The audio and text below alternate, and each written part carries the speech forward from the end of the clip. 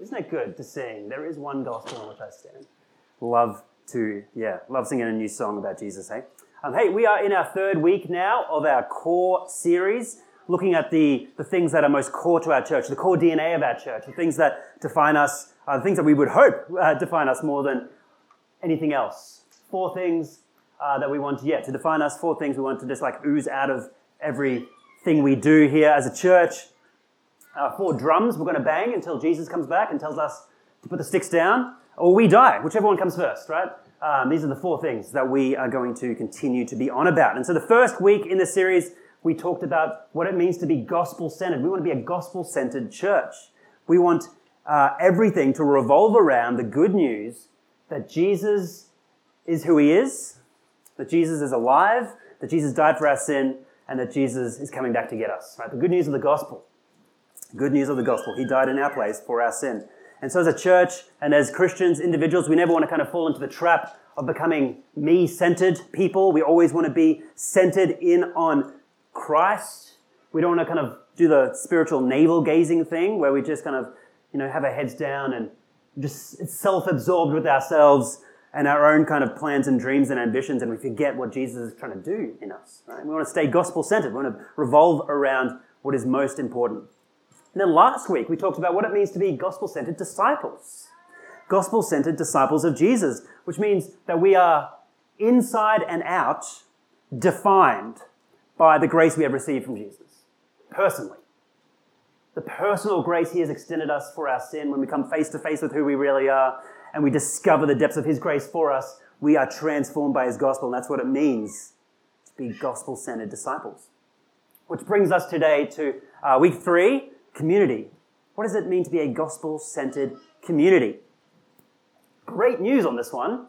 We spent basically all of term 4 last year in Romans 12, which is a chapter of the Bible dedicated to teaching what it means to be a gospel-centered community. And so, hey, we've got some wonderful resources to draw on there, a wonderful picture of what a church shaped by grace looks like. And so, a ton of stuff there if you want to find that on our website, if you want to kind of keep digging into that.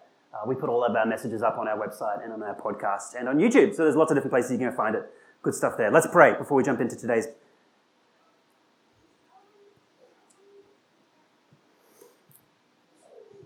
Lord Jesus, as we come to your word today, I pray the simple prayer.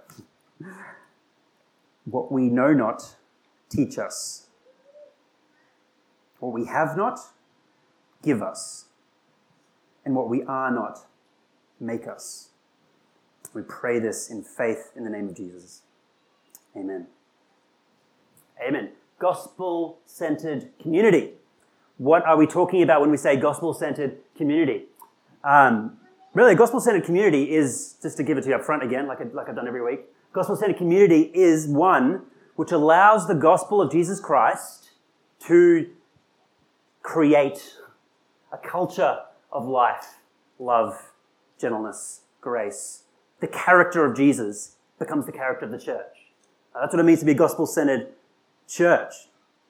God, in all of his infinite wisdom, the God who could do anything and everything, the God who is limited by nothing, has decided that the ultimate culmination of his creation that he has made in this world, the ultimate creation, the whole point of what he has done in creating the world, is the forming of a new community, a new people, a new family with many brothers and sisters with one Father. A new humanity, really, patterned after the new Adam, Jesus. In Romans 5, we're taught that Jesus is a new Adam, a new kind of man, and he's building a new kind of humanity after him. Gospel-centered disciples. Jesus is the new Adam. We simply call it the church. And by that, we don't mean the building. I mean the people.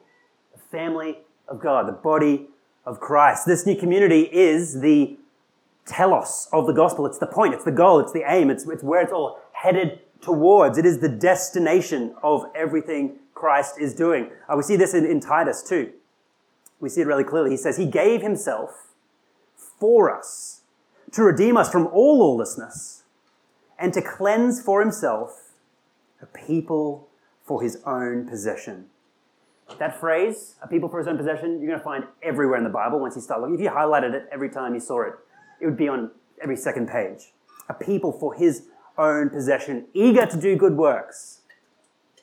You see, the Bible teaches us that Jesus did not just bring us into relationship with him, not just relationship with the Father through the Son, but he also brought us into relationship with his family. We're not just saved from our sin, we are also saved then into the church, into a family, into a new community. And so yes, your faith is personal. But friends, your faith is not private, cannot be private. It cannot remain private and remain Christian in nature, or biblical in nature, right? Which makes belonging to the people of God for the Christian not an optional extra part of Christian life. It is essential, core. It's core. That's why it's week 3. To say it another way, to receive God as your Father, you are also to receive his other kids as your newly blood-bought siblings, brothers and sisters. The dinner table of God is filled with other adopted orphans. And the Father is very concerned with how it is we interact with one another. He is very concerned with our love for one another, our unity with one another, our forgiveness of one another. So this is what it means to belong to a gospel-centered community. In the last few years, I found myself kind of learning this lesson in a slightly new way. I've long been convinced from the Bible that this is our calling as Christians, that the Lord is calling us into a family, a new kind of humanity, a new community, and then that's central to our faith. Not just a private faith, not just a personal faith, but a communal faith. But now I've learned this lesson in a new way because I'm now a dad. And I think in the Lord's providence, he teaches us some things through fatherhood, through motherhood, that may be harder to learn otherwise. I love my girls individually with all my heart. I love my Lucy with her bright eyes and her wonder as she interacts with the world, with more understanding and more insight into what's going on. I love watching her grow up in that way. And I love my little Violet and her passion and her creativity and the way she surprises me. She is an enigma. I can't figure her out in the best kind of way, right? She's just her own person. And I love that about her. And yet, there is a unique joy in my heart as their dad when I get to watch not just them interacting with me, but one another. A new kind of love for them wells up in me as I watch that play out. I love my cuddles with them both, but I actually enjoy more watching them be affectionate with one another. I love it when they're kind-hearted to me, but man, I love it so much when they are selfless to one another, when they are kind, when they don't have to be, to one another, when they're affectionate, and when they are, selfless to one another. And watching that, something's I feel like a little penny has dropped in my head, from my head to my heart maybe, right? Something I'd long known from God's word, I now know in a new way. Friends, the Lord delights in our adoration of him. He loves us, and he loves that we come to him with our hands open, ready to receive from him. He loves that. But he delights in an altogether different way when he uses us to love one another, when he witnesses our love expressed to one another. It's a different kind of love that he gets to enjoy. This is what we read in 1 John 4. From 19, he says this. He says, we love because he first loved us. It's a great summary of what it means to be a gospel-centered community. We love because he loved us, right? If anyone says, hear this warning, if anyone says, I love God and hates his brother, he is a liar. For he who does not love his brother, whom he has seen, cannot love God, whom he has not seen. If you hate your brother in front of you, you can't love God. Simple as that. And so this commandment we have from him. Whoever loves God must also love his brother. Friends, Jesus makes our love for one another a non-negotiable part of our following him. Non-negotiable. John is saying, if you don't know God. You haven't met him yet, if there is still hate in our heart for one another. And so when we talk about a gospel-centered community, what we're doing is we're making this connection. We're drawing the dots between this and this. We're saying we love because he first loved us. That's the heartbeat of a gospel-centered community. And so in this church, we want to let all that Jesus is, all that he is, and all that he has done shape us, mold us, drive us, propel us as a community in profound ways. We want to, so to speak, take the sheet music that he has given us in the Word and pray for the Holy Spirit to help us play it in such a way that it is recognizable as the thing of beauty that it is. And so today we're going to be in the book of Revelation. So if you have a Bible, you can flick open to the last few pages of your Bible, Revelation 19, so maybe even like the second last page of your Bible. And here are my 2 points today, nice and easy. Jesus gives himself fully to his church, and he calls us to love in the same way. We love because he first loved us. Now, Revelation is the last book in your Bible. It is written by the Apostle John, who wrote the Gospel of John and the Epistles of John as well.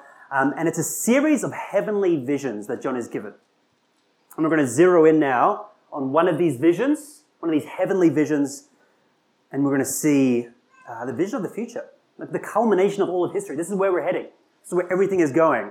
This is where God's plans for the world find their fulfillment. Here we go, verse 6. It says, "Then I heard what seemed to be the voice of a great multitude." Do you know who the multitude is? It's the church. Multitude. Not a few. Multitude. Sorry, introverts. "Then I heard what seemed to be the voice of a great multitude, like the roar of many waters, like the sound of mighty peals of thunder, crying out, 'Hallelujah! For the Lord our God, the Almighty, reigns. Let us rejoice and exult and give him the glory. For the marriage of the Lamb has come, and his bride has made herself ready. It was granted her to clothe herself with fine linen, bright and pure, for the linen is the righteous deeds of the saints.' And the angel said to me, 'Write this: Blessed are those who are invited to the marriage supper of the Lamb.'" Here's what we just read. History is headed towards a wedding banquet. Who's getting married? We read here, the Lamb, that is Jesus, right? He is the sacrificial Lamb who takes away the sin of the world. This is one of his titles in the Word. And his bride, the church. The church is the bride. Guys, I don't know if you knew this about Jesus. He's engaged. Did you know that? He's off the market officially. He's engaged. This is why in his parables he's constantly referring to himself as the groom, right? Jesus has chosen his bride. He has put a ring on her finger. They have set a date. The invitations are in the mail. Jesus is getting married. That day's coming. Friends, Jesus is not just our king. He's not just our savior. He's not just our friend. He's not just our teacher. He is our betrothed. He has come already once to die for her, to pay the dowry, if you will. And he's coming back again to take her by the hand and marry her. Jesus is getting married. And so the story that we find ourselves in this world is actually something of a romance story. The Bible begins with a wedding. It ends with a wedding. Ephesians 5 is going to do some dot drawing for us. This is what we see in Ephesians 5. He starts by, he quotes Genesis here. He says, "A man shall leave his father and mother and hold fast to his wife, and the two shall become one flesh." Then watch this. He says, "This mystery is profound, and I'm saying that it refers to the church, to Christ and the church. So he's talking about marriage, a man and a woman. So this is profound because I'm talking about the church and Christ. Going back to the start, he says, husbands, love your wives as Christ loved the church and gave himself up for her, that he might sanctify her, so that he might present the church to himself in splendor. Remember that in Revelation, what's the church look like? She's clothed in garments. She's beautiful. She's spotless. He might present the church to himself in splendor, without spot or wrinkle or any such thing. So in Revelation 19, this is what we're seeing. We're seeing this day, right? The marriage of the Lamb and his bride. If you're married, you might remember your own wedding day. I remember my wedding day a little bit because my memory is shocking. But yeah, May 8th, 2011. I've got a photo there. Oh, there she is. Oh. 12 years soon, right? Pretty exciting. 13? 12. I am a classically indecisive person, and there's only like 2 decisions I ever made in my life where I was 1,000% sure, and marrying her was one. I don't remember what the other one was, but it was also pretty good. Ephesians 5 has just told me that day, like that one there, my wedding day, in all of its glory, in all of its significance to me and Larissa and our family, it's just a taste of what's to come. It's a signpost pointing towards a bigger, better, the real marriage, the true marriage, the marriage of the bride to his lamb. And so make no mistakes, friends, Jesus, he loves his bride. He's committed to his bride. He's given his life for his bride. He loves her. He cherishes her. He has chosen her, and he's coming back to marry her. He loves his bride even though she's unlovely so often. And by faith, we can be included in that marriage day. What did Revelation finish by saying? Blessed are those who are invited to the marriage supper of the Lamb. Blessed are those who are going to be there. Friends, by faith, that's us. We get to be there by faith. So, Jesus loves his bride. He's given himself for her. We're called into this kind of community where we live out gospel grace among ourselves. We do find ourselves faced with a few problems, though. How's that going for us? We find ourselves, I'm going to just tackle one big problem we find today. We have some culturally conditioned barriers that we need to work through if we're going to embrace what God has for us as a church. Okay? Have you ever had that experience where you kind of look back on the Christians of the past and go, how could they have got it so wrong? Like obvious things to us. You think obviously of the slave-owning Christians in the States and the pro-Nazi kind of German church members. And you're like, how could you have got it so wrong? Profess what you believe and then live out to defend such evil things. It's important to remember we have cultural blind spots too. We are culturally located like they were, right? They had their world that they existed in. We have our own world that we exist in. And we have some massive things too that we need to face up to. There's one particular one that I think is so natural to us, so kind of native to us, that trying to describe it is like trying to describe water to a fish. It's like, what do you mean water, right? This is just what we live in. This is just how the world is. And we can't see that we're actually weird when it comes to this stuff. And the one that I think of the most is our culture of radical individualism. Guys, most people through history, in most places, through the history of humanity, have understood themselves primarily as part of a family unit, part of a community, part of a tribe, right? We're the first ones removed from that, I think. And so therefore, for them, the Bible's teaching about, the church being about us, not about me, makes perfect sense to most cultures. And to us, it's like, yeah, but as long as I get all my freedom too. From a range of factors, from technology shrinking the world, it's all the way back in the Enlightenment and the thinking that came out of that and rationalism and all these things have led to the dissolving of our identity markers as a community, as individuals, how we understand ourselves as people. And so instead of looking to our family and kind of our broader kind of community, we now look inside. What's in me? What's true for me? And living out those desires. And of course, the result of that, as we all know, is chronic isolation and loneliness. We all know that's like suicide rates are up through the roof for the young people. Why? Because they're isolated. That's just a symptom. One of the flow-on effects of our radical individualistic thinking, cultural thinking, is we have a deeply ingrained consumer mentality. I love that image because it paints a picture, doesn't it? We have a radical consumer mentality. And so when we bring this kind of me-centered thinking into the church, this kind of consumer mentality, what can I get from this thing? We bring with us a anti-gospel bomb, ticking, waiting to go off. Anti-gospel bomb, waiting to explode. This is what one writer, Mark Sayers, said in his book, Reappearing Church, about this kind of consumer mentality that's infected the church. He says, many of us balk at the forms of cultural Christianity that mix nationalism or ethnic identity with faith, right? We see that and we go, yeah, that's wrong. That's obviously wrong to us when we see that happening. And yet we miss how we've been shaped by our own dominant culture, the culture of consumerism.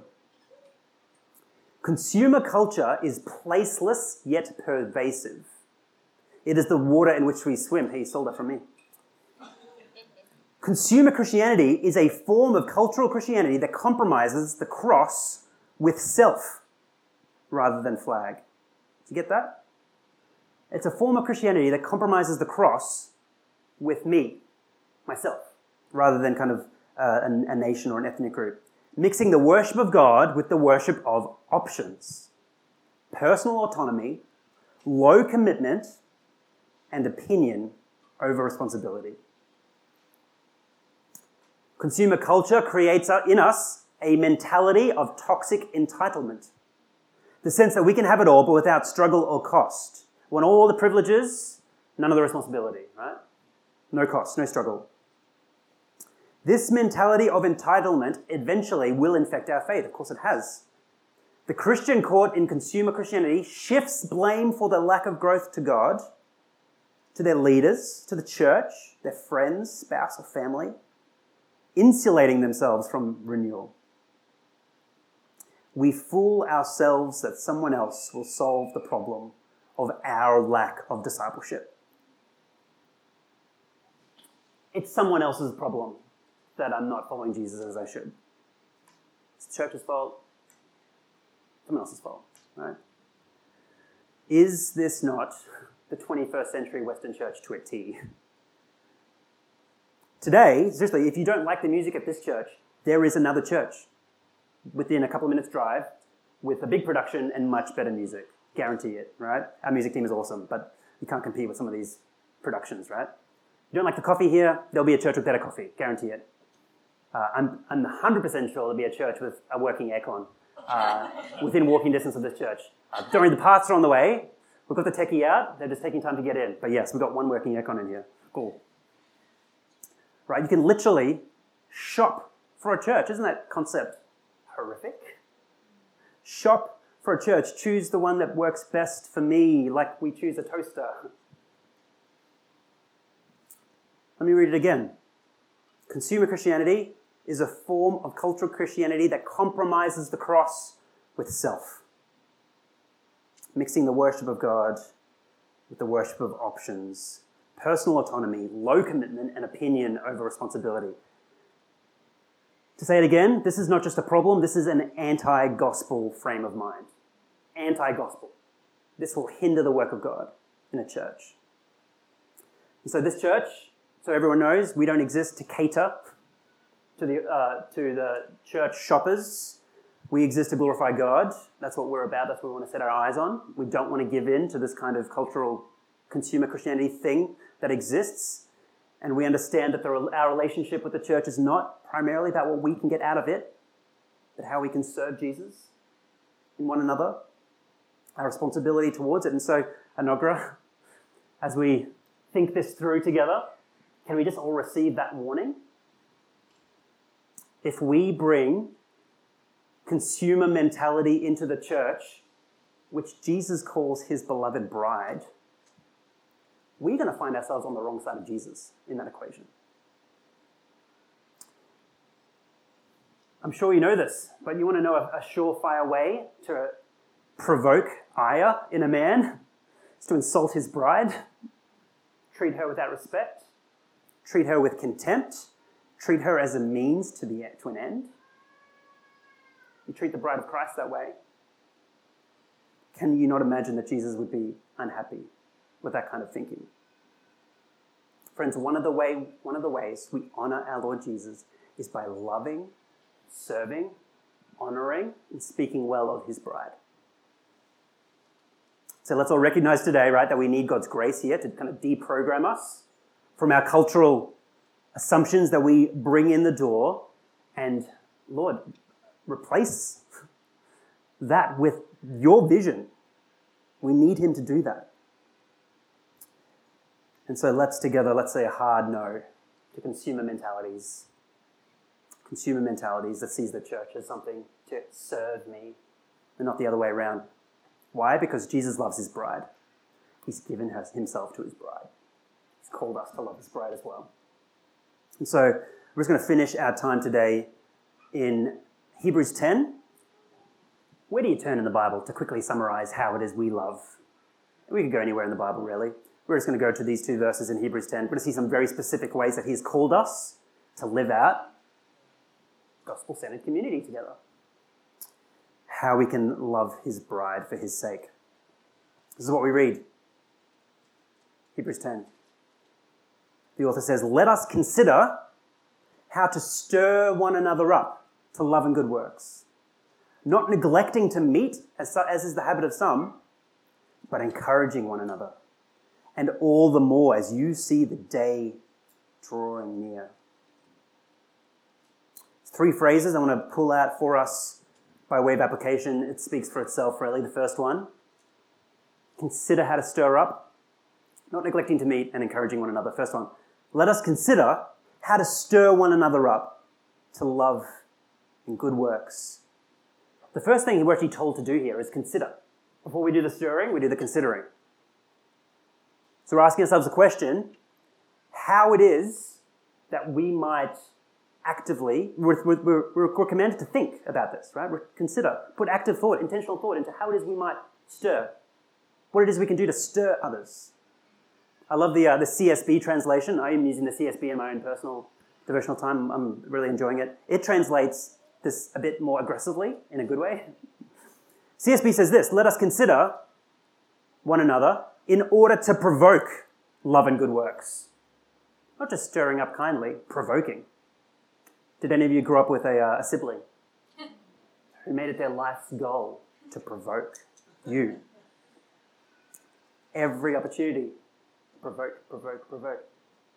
Anyone in this room was that sibling, maybe? The Lord have mercy on your soul. To provoke someone is to try draw a reaction out, isn't it? That's what we're watching when the little brother's provoking the big brother. Provoke, provoke, provoke. Try and draw a reaction out. And Hebrews here is calling us to do that in a positive way. We are to try and provoke one another. Call one another up. Stir one another up to these love and good deeds. I think that's pretty cool. I love that calling. We have to consider how to kind of draw out of each other kindness and draw out of each other compassion and draw out of each other generosity. Draw these things out of one another. Right now, as I'm preaching, I am trying to provoke you, as I always am. I'm trying to poke you. Come on. Try to stir you up to love and good deeds. Firstly, that's how we're to do together. We are to consider, think through intentionally how we could do that. That's one of our first calling here. Secondly, provoke one another to love and good works, not neglecting to meet together, as is the habit of some. This is assuming that it is easy to neglect it. Let's be honest, that's true. It is easy to neglect, and he's writing to a church to say, hey, don't neglect the gathering. Don't neglect the coming together. Don't neglect the Sunday gathering specifically, but also the small group gathering. Don't neglect coming together to open the word, to pray, to encourage one another. Life I think I've got to the age where I know for certain life will always be really busy. And it's not just a busy patch. That's called life. Life is now the busy patch. I think you'll relate to that. And so, yes, we're always going to have kids have sports and dances, and there's always going to be the family lunch, and there's always going to be stuff, always going to be things happening. And God's saying, but don't neglect what's most important. Don't let your priorities get out of whack. Don't let the small things override the big things. Make sure you don't neglect coming together. There are always going to be pulls on your time. And I kind of acknowledge the irony of me saying this while you're all here on a Sunday, which is great. And so you're like, yeah, pat yourself on the back. No. Send that podcast to your friends. No. That's passive-aggressive and probably not very helpful. Don't neglect it. Let's hear that reminder again as a church, everyone. Don't neglect the gathering. Don't neglect it. That's how we do the one another's. That's how we love one another. That's how we serve one another. That's how we do it. We can't do it if we're not together. So we're not going to neglect it. Finally, what are we to do instead of neglecting? Encourage one another. All the more as you see the day, capital D, the day drawing near. We gather to provoke, to stir up, and to encourage. So don't neglect that. Why? Because there is a day coming. What is the day? It's the wedding day. The wedding day is coming. Don't forget the wedding day is coming. Our groom is waiting for us on the other side of this life. There's a day coming, friends, where we're going to stand. We're going to be part of that multitude that sounds like the roaring ocean declaring how good he is. Spurgeon has some pretty beautiful words to say about this, so I'm going to defer to Spurgeon, and then we'll move into a time of communion. Spurgeon reflecting on the goodness of that day that's coming, the wedding day. The joy of joys. The joy of joys will be the delight of Christ in his perfectly gathered church. There is joy in heaven in the presence of the angels of God over one sinner that repents. But when all these repenting sinners are gathered together in one perfected body and married to the Lamb, what will be the infinite gladness? Heaven has always been heaven. Heaven is always heaven and unspeakably full of blessedness. But even heaven has its holidays. Even bliss has its overflowing. And on that day when the springtide of the ocean, infinite ocean of joy, shall have come, what a measureless flood of delight shall overflow the souls of those glorified spirits as they perceive that the consummation of love's grand design has come. The marriage of the Lamb is come, and his wife has made herself ready. We do not yet know, beloved, of what happiness we are capable. I love that last line, isn't that good? We don't even know what the happiness we're capable of feeling on that day. We have no idea. We can't even comprehend it. Friends, Jesus is getting married. He's going to be marrying us. Praise God for that. We're going to move into a time of communion now as we set our eyes together on that day that's coming. If you're joining us today and you're visiting and you're a follower of Jesus and you love the Lord and you're good standing with your church, you're welcome to come and join with us for communion today. If you're visiting and you're not sure we are with the Lord, I would ask you to abstain because the Bible gives us some warnings about not entering into communion without that profession of faith to follow Jesus. And so we're so glad you're here.